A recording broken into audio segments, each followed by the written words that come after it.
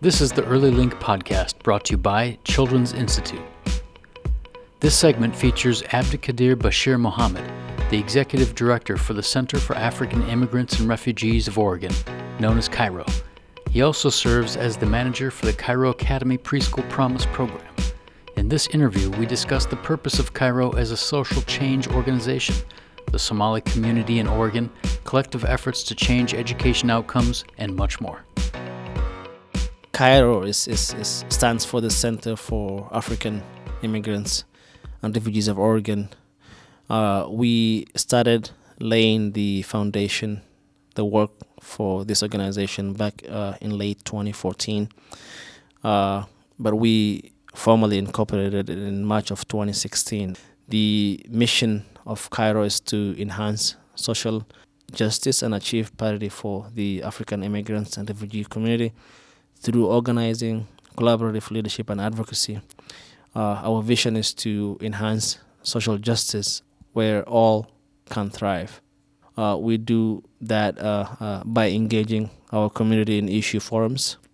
We do that by doing our research and monitoring social issues and public matters. And we do all of that just to make sure that everybody that we live with, all societies can thrive in this state, no matter of their background, no matter of their cultural values. We all have the same hopes and aspirations, and we should have the same equitable opportunities to achieve that. Could you talk to me about and describe the Somali community in Portland? The Somalis have arrived, the first wave of Somalis have arrived in this country early in the 1970s, 1980s. We had a group of Somali students that have been sponsored by the then government in Somalia. But the biggest wave of Somalis have arrived here after the civil war in Somalia that erupted in 1991. So we had the largest group came over here in the 1994, 1995. Since then, the Somalis have been increasingly coming to this state. We mostly come here as refugees and few asylum seekers. Now, as we speak today, there are over between 12 and 15,000 Somali immigrants. They represent the largest African immigrants in the state of Oregon. They are also the largest Muslim society in the state of Oregon as well. We did do some work with PBS, Portland Public Schools, and we found out that the Somali language is the fastest ELL language at the district. Basically, we have a lot of we have diversity within the Somali itself. This happens to be the most diverse city for Somalis. We have all Somalis from all the 18 regions and tribes in this city, so that is somewhat unique for Portland. Tell me a little bit more about the founding of CAIRO and the mission and the purpose of the organization. Back in 2014, late 2014, a group of Somali professionals came together to look into the student achievements, the Somali students attending Portland Public Schools. We've appeared before the board. We've asked the Office of Planning and Evaluations at PBS to give us some data on the Somali students' achievements. The two numbers that kind of stood out for the community leaders were the fact that 93% of the Somali students attending PBS were failing in math according to the state's standard, and 87% were failing in reading. So we decided to look that further into, and so we talked to the board members at PBS. We asked them to assist us in forming a Somali education task force. The community ultimately convened a meeting, and we formed the Somali education task force. So we started doing our research. We have gone around community buildings, community neighborhoods, knocking on doors to talk to parents, mostly mothers. We also talk to students in different neighborhoods in North Portland, Southeast Portland, Southwest Portland. We have also designed surveys, questionnaires for the teachers that we shared online. And so we spoke to those three different categories: the teachers, the parents, and the students. For us, education was not one individual's effort. It was not just the schools or the parents or the student. It required the collective efforts of all these primary stakeholders. We had a triangular framework of accountability and responsibility, and at the center of that is the student, then the parents, the teachers, and then the community leaders and organizations. And so we were doing that work for over a year. We produced that report in early of 2016. We shared that report with all other school districts. We shared that with the Oregon Department of Education, with Multnomah County. We actually even shared that with the U.S. Department of Education Office of Civil Rights. And so out of that report came about the need to organize ourselves and to have an advocacy organization, and that's how CAIRO came about. The mission of CAIRO is to enhance social justice and achieve parity for African immigrants and refugee community through organizing, collaborative leadership, and advocacy, and that's why we formed CAIRO. When you looked at what was happening in PPS in terms of achievements or issues with Somali students, it sounds like one of the things that you wanted to do was look to the early learning spectrum. You wanted to think about the way younger kids were going to be entering the system and what they might need in order to succeed as they entered school and moved through the school system. Is that an accurate frame for it? In fact, that was one of the bases of our recommendations. Students have lagged behind distantly compared to their counterparts. And one of the reasons was because they were not school ready. When I say that, I'm looking at it from two angles. We have students who were born in refugee camps, for example, in Kenya. They have not been formal schools there, and so they've been going to informal schools. And so the students were not academically prepared. You have a student, say, for example, an 80-year-old student who does not speak English, who has never had, say, a class in math, algebra, or biology. All of a sudden, when he and his family moves to this city, they are thrown into a mainstream class of calculus, algebra, or human physiology. And so it's very hard for them to adapt to that class, not just from the academic perspective, but also the social and cultural perspective as well.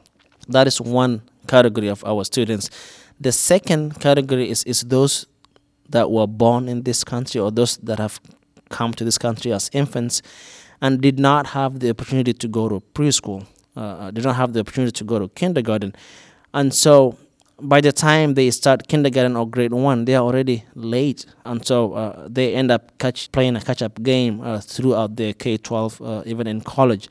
And so we tried to do what we can. And I think the best place to do that is at the early learning centers. How can we send our students, our kids, to schools as early as possible in their lives? And I think that is where the biggest impact lies. We want to prepare these kids for generations to come. And that's what CAIRO Academy and our Preschool Promise Program intends to do. Before you developed the preschool program, you ran a child care center that primarily served Somali families. Is that correct? Yes. And in fact, that is how we came to know about the Preschool Promise. We have been running a family childcare homes, 2 family childcare homes prior to doing this at CAIRO. That was specifically for Somalis. And we were doing social and cultural learning in those centers. We were doing after-school programs for the school-aged children. So in one of the days, I got the news that there will be preschool promise opportunities for childcare centers, and so that's how I got hold of United Way, and we applied. We luckily got those grants through the childcare, but then we later decided to move that to our nonprofit organization. Can you talk a little bit about the transition from your approach running a childcare center to now running a preschool? In a way, that helped us a lot. The families that we serve now were already families that we've been serving in our daycare center. And so those that were at the daycare, it was kind of a smooth transition, even though there was a disbelief in them that this would be a different program, a different thing. But ultimately, it worked out better for us. And now we have moved them from the child care center. We closed our child care, by the way, and now we have them in our class. Talk about the benefits of preschool. What does the preschool approach now look like, and how does that have an impact on the children in your class? We do assessments 3 times through the calendar year. One of the things that I talk to my staff is to view learning as a socially and culturally mediated issue. When we talk about learning or schooling, we're not just talking about the academics piece. For us, the social piece is equally important. The cultural piece is very, very relevant. And so we try to give all those tools, all those perspectives to the students, not just the language acquisition, but also the social and cultural acquisitions, the emotional and cognitive developments. We give them perspectives that reflect the lives and experiences of these children and families. I always talk to the state. I am part of the African Immigrant and Black Students Achievements Advisory Group at Oregon Department of Education. I also serve in different capacities in different school districts, and what we mainly talk about is how do we reduce the achievement gaps for students of color, for Black immigrants in particular, and so I think the best way to do that is to start at the base, and that's what this preschool opportunity is about. Is trying to correct the deficiencies that have been happening for decades now, and I think if we don't get that right at the bottom, at the early childhood education, we never get that right. What are some of the main challenges for Somali refugees or immigrants that they're facing, maybe just on a broad scale, but in Portland specifically? What are some of the main things that they're dealing with as a community? We've been through difficult times before, but I think we are in the most difficult times now. What is unique about the Somali community in Oregon is they fit into every category you can imagine. For them to be a target for harassment, for hate crimes, we are number one immigrants. We are refugees, and there's hate crimes against any immigrant. But not only that, we are also Black immigrants, and so that is another added layer to us being immigrants. And on top of that, and maybe perhaps the most important thing is we are Muslims, and so we fit every category for hate groups. We just recently there was a student whose scarf was pulled from her head, while she was walking away from Madison High School. I know of another incident of a student in another school, a middle school, where a security person told her that she looked like that she was dressed like an ISIS. So we have those issues. Sometimes they happen out of sheer ignorance. Sometimes they do happen with purpose. And so those are the things, the challenges that are unique to the Somalis. The fact that they fit all layers. Others to target them specifically. Thank you for sharing some of those stories. When we think about the children in your classroom and the opportunity that we're moving toward with Preschool Promise to have a culturally specific and relevant program for them, how does that look today, and how do you see that shaping their educational experience? One thing that a lot of people do not talk about is this community is here to stay. We equally proud American as anybody else can claim. All the students that we have in our class were born in this city. I think 90-something% of them were born in this city. We are talking about generations of Oregonians. We're talking about generations of Americans. And so it is in the best interest of this state, it is in the best interest of this nation to make sure that these children succeed. We're talking about economic interests, we're talking about cultural fulfillments. We're talking about the future leaders for this state, and I think if we don't acknowledge that, then we're not going to get anywhere. We should not view them as different from others. Given the same opportunity, given the same resources, these students can achieve, can go as high as anyone else can get. And I think the problem is just giving them an equitable opportunity to achieve their dreams, their family dreams. And this preschool promise means a lot to this community. It means a lot to these kids. And so we are laying the foundations for success for years to come. We talked a little bit earlier about the approach in terms of a dual language approach, and you shared some comments about how that works and what you see is the best strategy for these very young learners. Can you describe that again and what your approach is regarding the dual language components? That is what is unique about our program. We have a staff that reflects our students' background. We understand the language that these students speak. By the way, our students speak like 3 languages. We have Swahili-speaking kids. We have Somali-speaking kids. We have Mai-speaking kids. And we understand all those languages among the staff. What we do is just beyond what students obtain from a mainstream class. We, especially with respect to family engagements, we do parent-teachers conferences. Schools have not been good at engaging students, but the mothers, the parents. But what I was very, very proud of is our last parent-teachers conference. We've gone beyond the conventions, the norms. I was personally giving rides to mothers. I was going all the way to their homes to pick them up and bring them to the class so they can meet with their teachers, their staff, and then take them back home. I was doing that because I know the situation of this mother, a single mother with no other support. So we have been doing that because we understand the lives and experience of this community. What we also do is we invite moms. I talk about mothers because that's who we mainly deal with. The father in our culture is the breadwinner at home, and so mostly they are working a shift. They work, say, for example, through the night and are sleeping through the day. So it's hard to work with them. Not that they are not involved with the students' lives, but it is a lot easier that way. And so we involve them through volunteer.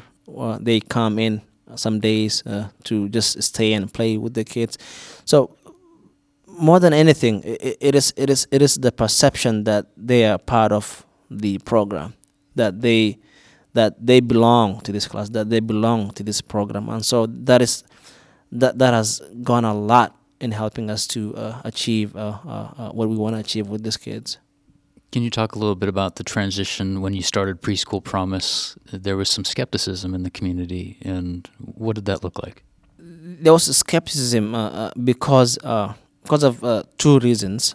Number one, there is the belief that the system has been designed not to engage immigrants, not to work with immigrants, and so it's not just the parents. But I also did not believe the idea that we would one day have a culturally specific class for students, for younger students.